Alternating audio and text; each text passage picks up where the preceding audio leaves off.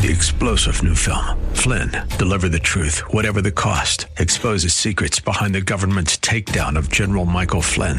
Flynn knew what the intel world had been up to. He ordered the first audit of the use of contractors. This set off alarm bells. He told the truth. He was the most dangerous person for Donald Trump to hire. They had to get rid of Flynn. Flynn, deliver the truth, whatever the cost. Available now. Watch it today. Go to salemnow.com. salemnow.com. Welcome back. I am Hugh Hewitt. This is the new segment of the Hugh Hewitt Show. Welcome to the interview. Today I am talking with Professor Andrew Roberts, often a guest over the 20 years of this show. He is a famous historian. He's an Englishman, lives in London, graduate of Cambridge. He's written so many great books that we've talked about over the years, but it's been a few years since I last talked to Professor Roberts. Welcome back, Professor Roberts. Great to have you. Thank you very much indeed, Hugh. It's great to be on the show. Now, I have to tell the backstory of why you came to my attention. I have to write a column for the Post, Washington Post, once a week, and I wanted to write about the party politics as they are in the United States right now. And I remembered back in the book Salisbury, Victorian Titan, the first Andrew Roberts book that I read 21 years ago, there was a quote that Lord Palmerston said about Salisbury being always on the attack. I went and I found it. I put it in the column and it ran. And then I began to reread this book, which I'm holding up for the benefit of those who are watching on YouTube, Salisbury. And I thought to myself, I have not talked to Andrew Roberts in a long time. How have you been? You must be very strong being able to hold up that book. I think it's about 900 pages long, wasn't it? It is a terrific reread after 20 years, by the way. It has endured well. I guess that's what happens when you write, when everything is at your... You were the official historian of Lord Salisbury, were you not? I was, yes. 3 of them had died before me, and so I was, in a way, quite lucky to even get the opportunity in my mid-20s to write the official biography of a prime minister. 3 times a prime minister, and maybe the greatest of the 19th century prime ministers. Do you have an opinion on that, by the way, between Gladstone, Disraeli, and him? I do, actually, yes. I think that if you, as Salisbury did, bring your country to the greatest level of prestige and power that it's ever had, and the largest empire that the world's ever seen, I think you can look both Disraeli and Gladstone in the face, frankly. Okay, we'll come back to that. I also want to let people know that you are the author most recently of Churchill, Walking with Destiny, which is now regarded by most Churchill students as the single greatest single-volume history of the great man, including Dr. Larry Arnn, who is a part of the official historian team of the Churchill legacy, beginning with Lord Randolph Churchill, then through Martin Gilbert and to Larry and beyond. So you must still be going everywhere and selling Churchill Walking with Destiny wherever you go. Well, sadly, of course, not in the last year, but I have got plans to come back to the United States as soon as Britons are allowed back there to speak at 3 or 4 more places. So, yes, it's been wonderful. I think I've gone to 28 states of the United States with the Churchill book. And it's one of those fascinating things about Churchill that he's, I think, even more popular in America than he is in Britain.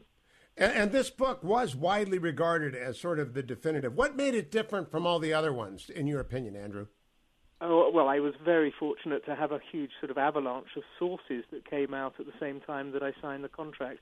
Her Majesty the Queen allowed me to be the first Churchill biographer to use her father's diaries. Oh, my. So I was very fortunate to be able to use King George VI's diaries, wartime diaries, and he met Churchill every Tuesday of the Second World War and was told all the secrets of the government by Churchill. They got on extremely well, so that was very helpful. And also there were 51 new sets of papers that were deposited at Churchill College Archives in Cambridge, which were a great help, as you can imagine.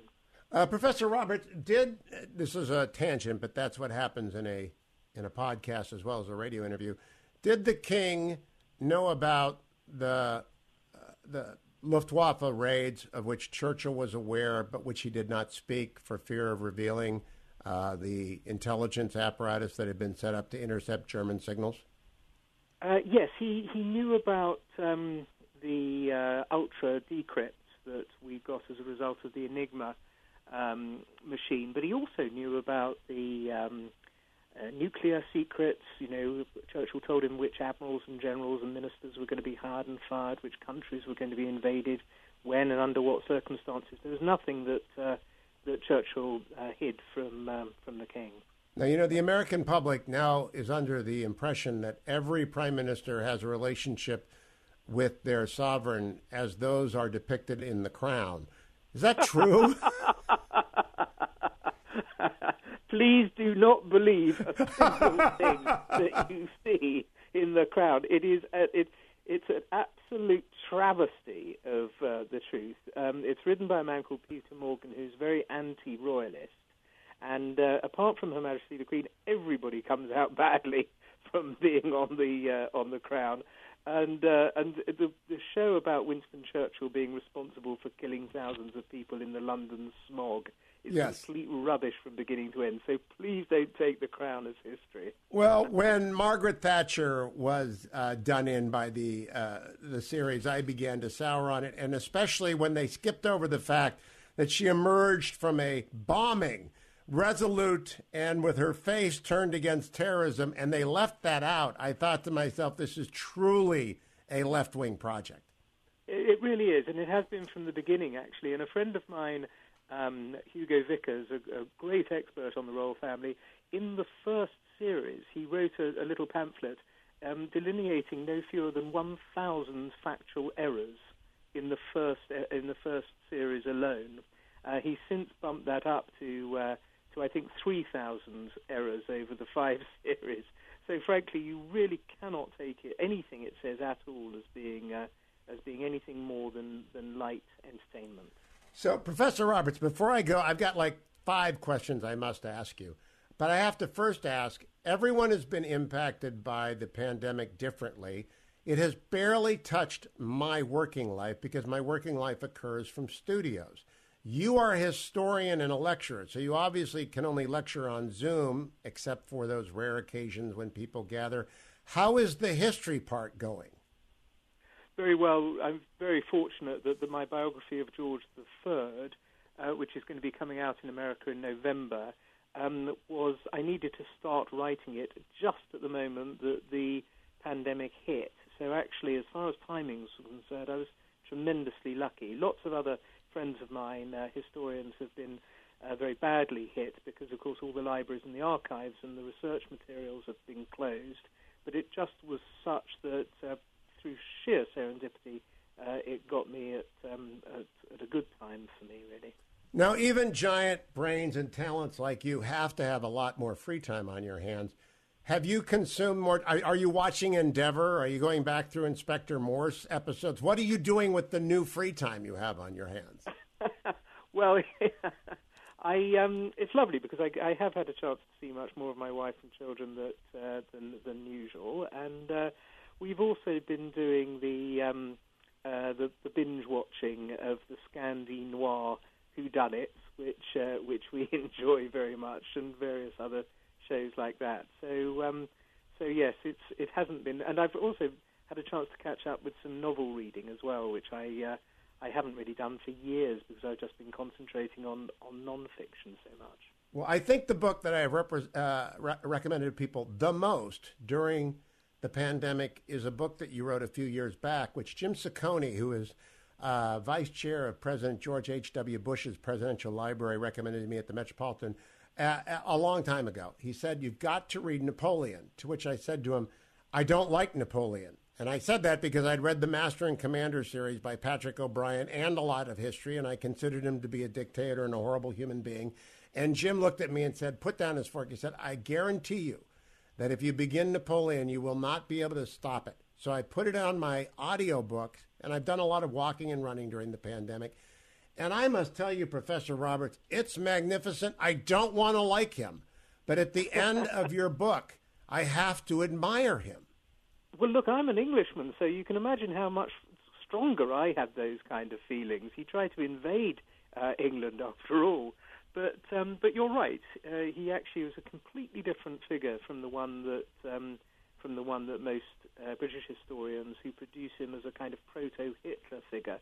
He absolutely was nothing like that at all. He was the Enlightenment on horseback. And so I feel exactly the same way as you do. And by the way, the book is going great guns in America. It sells about 1,000 copies a week in the United States. I think that's me. Honestly, everybody I tell who wants a book, and I know it's got to be a guaranteed winner, I say Napoleon. Anyone who wrote 22,000 letters, if I've got that number right, yes. is a daunting task for a historian, and you want one that you can trust. And I don't know how you... letters, aren't they, as well? They're very evocative letters and fascinating and beautifully written and so on. So, Professor Roberts, I want to quickly get a comment from you on each of your books at the beginning of the interview. We've mentioned Churchill and Napoleon. I am going to come back to Salisbury. But tell us about, for example, The Storm of War, which I love Salisbury, but The Storm of War made your bones in international circles. Why? It was a single-volume history of the Second World War, of which you can imagine there are an awful lot. But I was very fortunate there also to meet somebody who has the largest private collection of Second World War documents in the world. And there were all sorts of completely fascinating things that made you think again about very important aspects of the war. I came across a letter from Alfred Jodl, Hitler's deputy chief of staff at the time of the Dunkirk evacuation, which proves beyond any doubt that there was no... it explodes this conspiracy theory that Hitler allowed the British Expeditionary Force to escape from Dunkirk, for example. And there was just so much information that it was a total delight for any historian to be able to work on it. Well, Malcolm Gladwell has made popular the understanding that you're not really good at something until you've done it at least 10,000 times.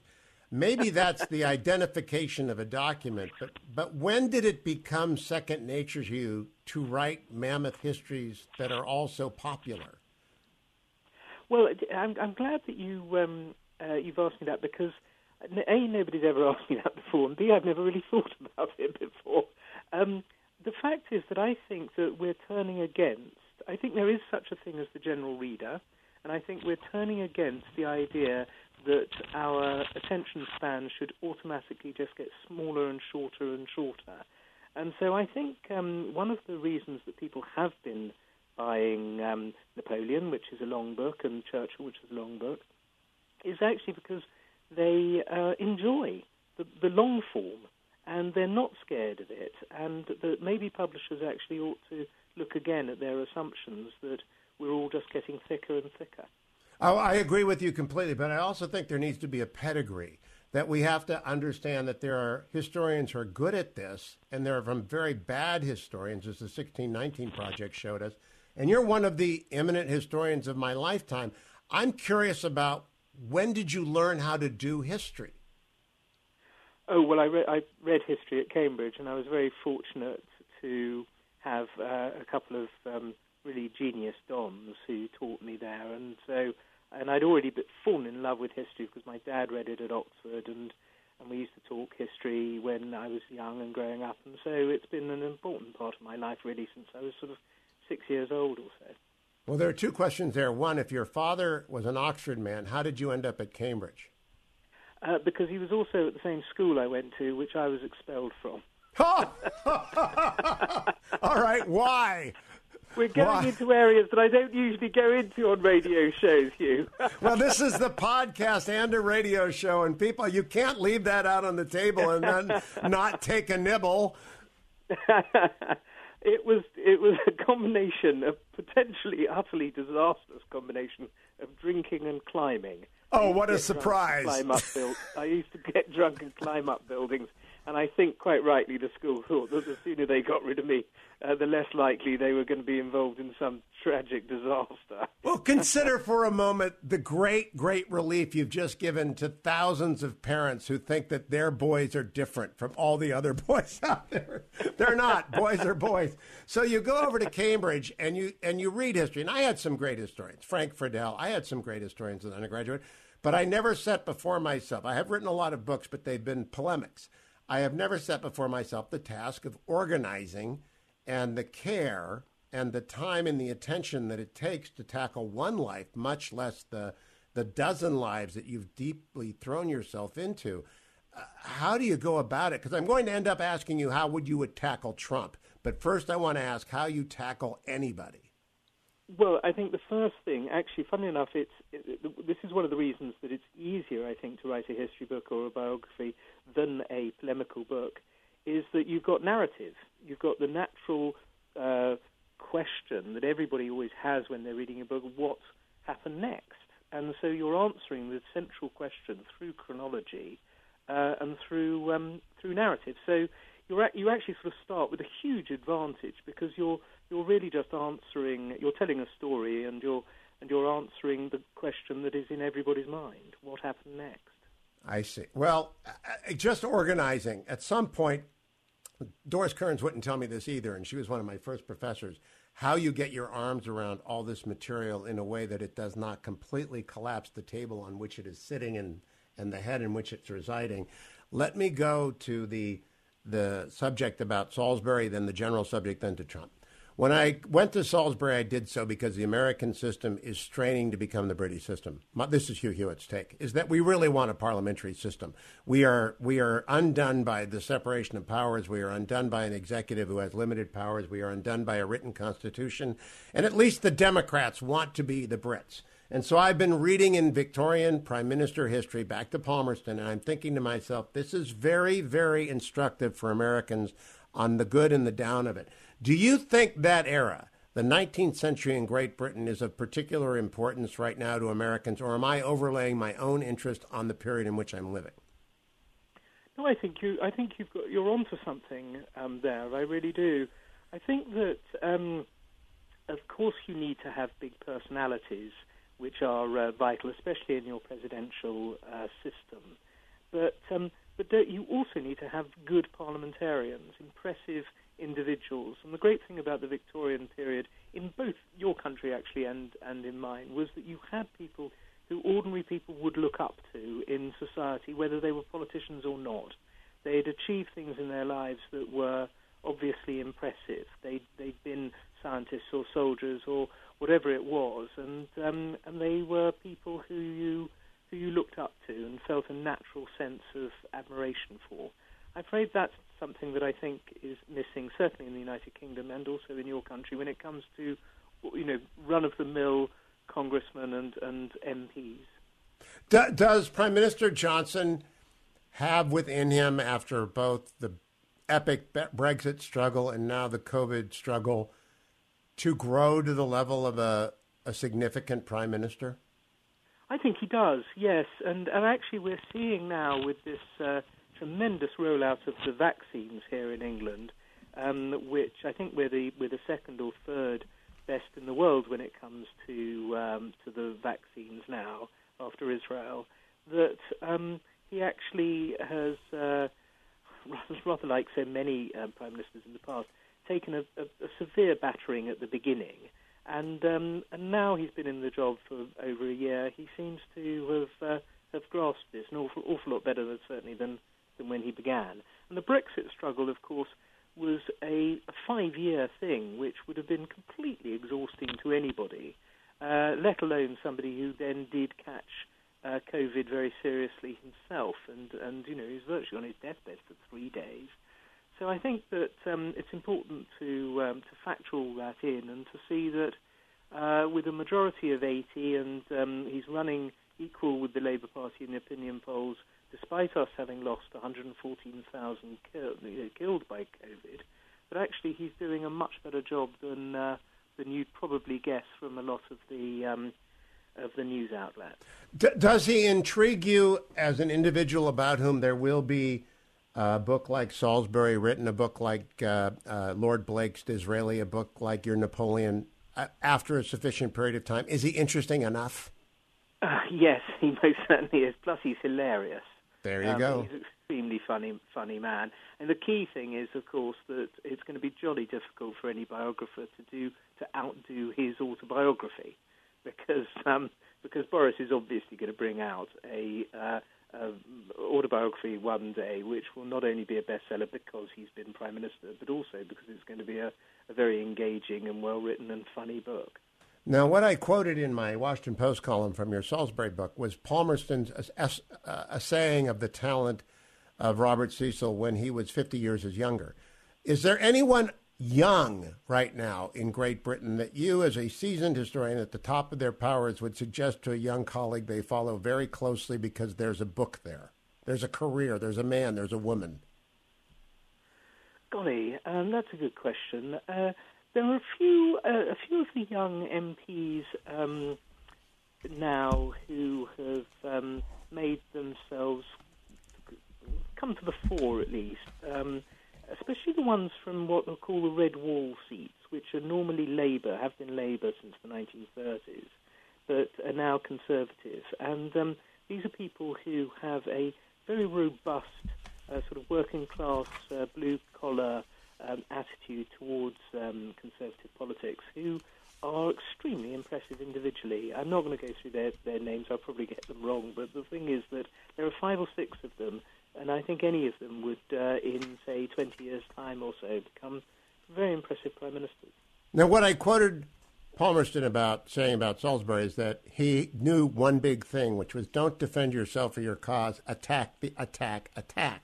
Is there anyone like that now who comes to mind who is attacking? And that is, by the way, my advice to the Republicans now that they are in opposition. Do what Cecil did. Attack. Yes, well, we have got a few pretty good attack dogs, actually. Michael Gove is a very impressive when he's on the offensive. Actually, funny enough, Jacob Rees-Mogg, who many laugh at and take the mickey out of because he's sort of an old-fashioned figure in many ways. But when you actually listen to what he has to say, he's got a ruthless rationality and logic to him, which is tremendously impressive as well. So, yes, I don't think the Tories, just because they're in government, aren't able to go on to the attack.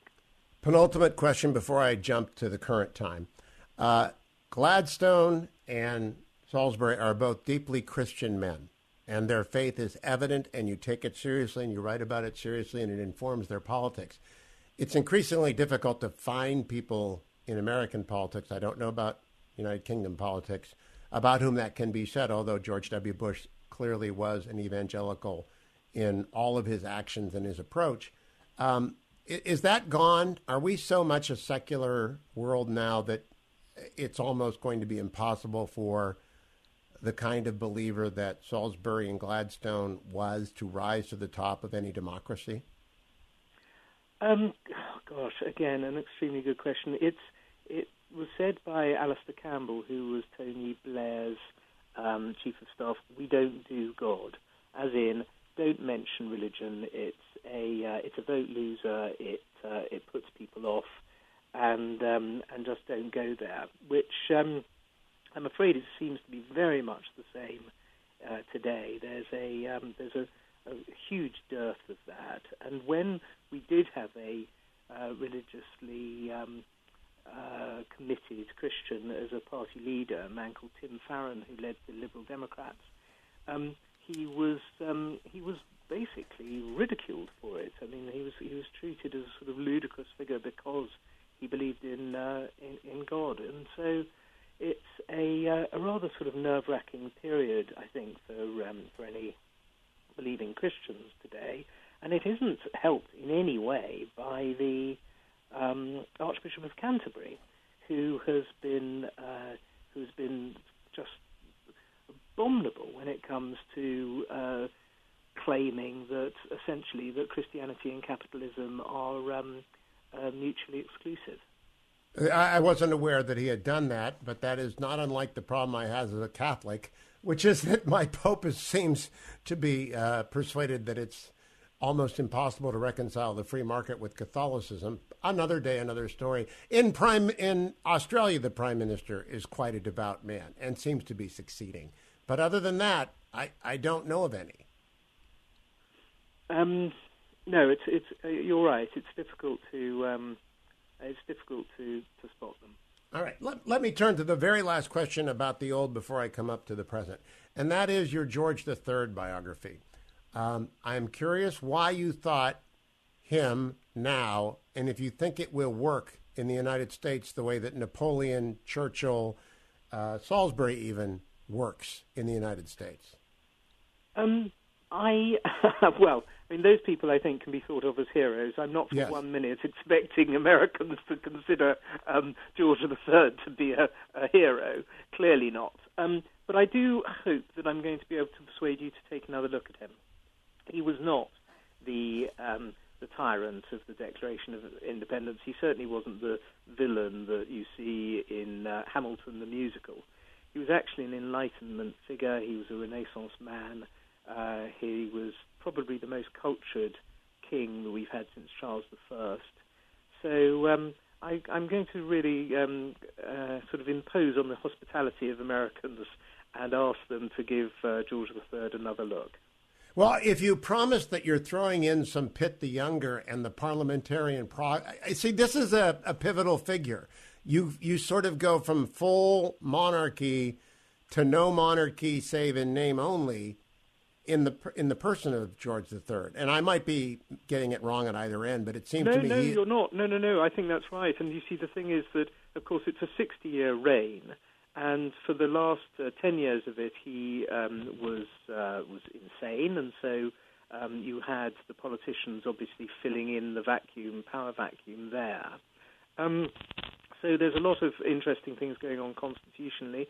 The Napoleonic Wars, of course, as you mentioned, the 7 Years' War at the beginning, and then this disastrous 8-year struggle against the American colonies. So there's a lot to write about. It's not going to be a terribly short book, this one. But ultimately, one of the things I'm going to be arguing, really, I suppose, is that America is actually a more impressive, a greater country than Americans think, because you didn't truly rebel against a tyranny. George III was not a tyrant.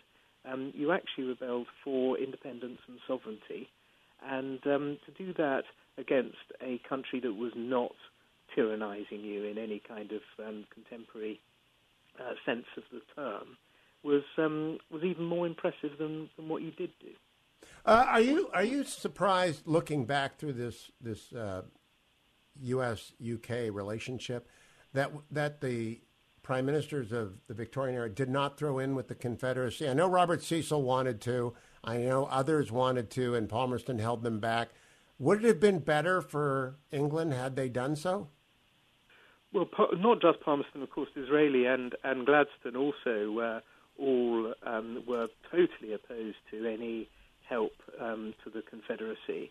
The argument that Cecil put was that if the Confederates had won, it would have meant that America would have been knocked out as a great power rival to the British Empire for at least 100 years. And so it was in Britain's sort of immediate best interests to support the Confederacy. I want to make sure people know he was very anti-slavery at the same time that he was urging He was indeed, but he wanted, but he saw it solely in terms of grand strategy, and he saw the American democracy, because he wasn't in favor of democracy, and he saw the American democracy as being something that was inevitably going to expand its ideology across the Atlantic and turn Britain into a democracy. And his feeling was, and he didn't seem to care about the other thing that was so obvious, seemed so obvious to me, is that a victorious union, a victorious federal union, a victorious North, would immedially have annexed Canada had the British been on the side of a defeated Confederacy. So in fact, he was taking an enormous risk with our Canadian dominion. Yeah, well put. I hadn't thought about that. All right, to the present. If a publisher came to you, Professor Roberts, after George III hits all the bestsellers, and you're in commanding the heights of being able to dictate to publisher, but they say, we'll pay you more if you'll write a book about either Obama or Trump, which one would you take? Neither of them. There is simply no way that I'm going to write about a living person. I'm a historian rather than a journalist. I'd be insane to go down that route. I know that it wouldn't be it wouldn't be something that I'd be any good at. And so I'm afraid somebody's got to be well and truly dead before I pick up a pen. If and when there's a Roberts in the future, which one do you think they'll find more an interesting figure, the transformative Obama or the equally transformative Trump? Oh, I think President Trump is going to sell more books about him than President Obama. I can see that President Obama would sell his autobiography and be a huge bestseller. Of course, it is, but whereas that's not necessarily going to be the case with Mr. Trump unless he writes it himself, which would be quite a fascinating process. But I think long term, the sheer sort of extraordinary nature of what's happened in America over the last 8 years is always going to fascinate historians for decades, probably centuries to come. Here we are in the middle of. I'm talking to you for those who listen to this later in the sequence. During the middle of the second impeachment trial, just before the second acquittal will come. How much will the entire Trump story depend upon what has happened since January 6th? Well, that's a very good point. That's a very good question. I mean, I think you'll agree that January the 6th would not have happened without Mr. Trump. Correct. Had he not called that meeting in Washington, it's next to impossible to imagine the storming of the Capitol. But historically, things tend to certain events tend to stand out more and more the further and further you get away from them. And I'm afraid the events of the 6th of January undoubtedly are going to be like that. I mean, there is a good chance that it'll be in 100 years' time or so one of the only things that is remembered of the Trump presidency. I agree with you. I believe, 2 impeachments, 2 acquittals, the upset of 2016, and then January 6th. If you get a paragraph in history, if the geological pressures of history push you back into something, that's the paragraph. I'm not sure that it's fair. Why did that not happen to Churchill? Because Churchill himself had his own disastrous riot, correct? Several of them. I'm wondering which one you're talking about.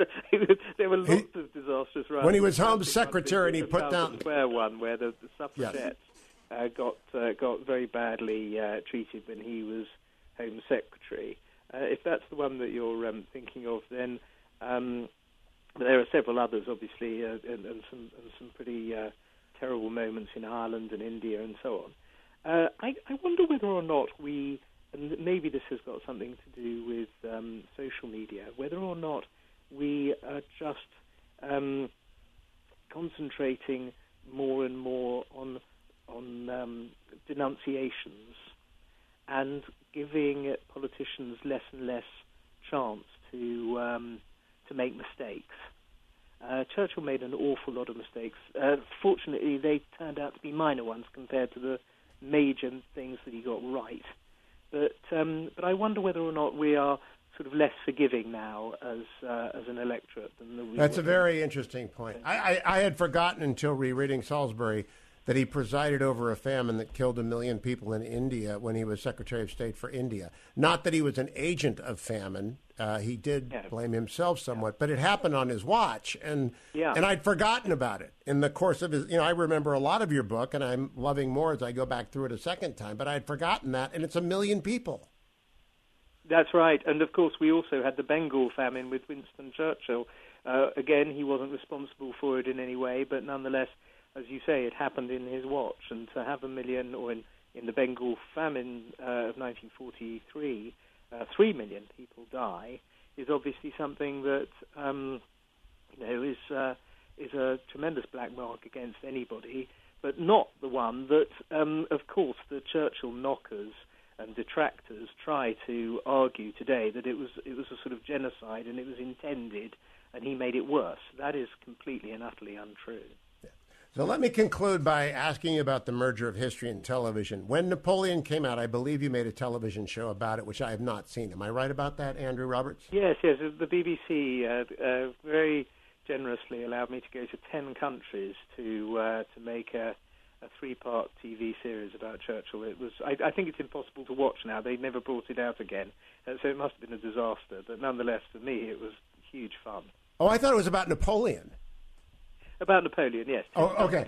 So I'm going to go find it. I'm going to go find it and watch it. You won't. I think it's been sort of consigned to the depths of broadcasting house forever. Well, that's what happened with my 8-part PBS series on God in America in the 90s. I can't find it anywhere, so it's gone to the basement too. So someday they'll come up. But my question is, between the success of things like The Crown and Victoria, which is quite possible, very, very popular in the United States, do you suppose that there is a television series? And by the way, I also mentioned Roadkill and Yes Minister and all the various political dramas.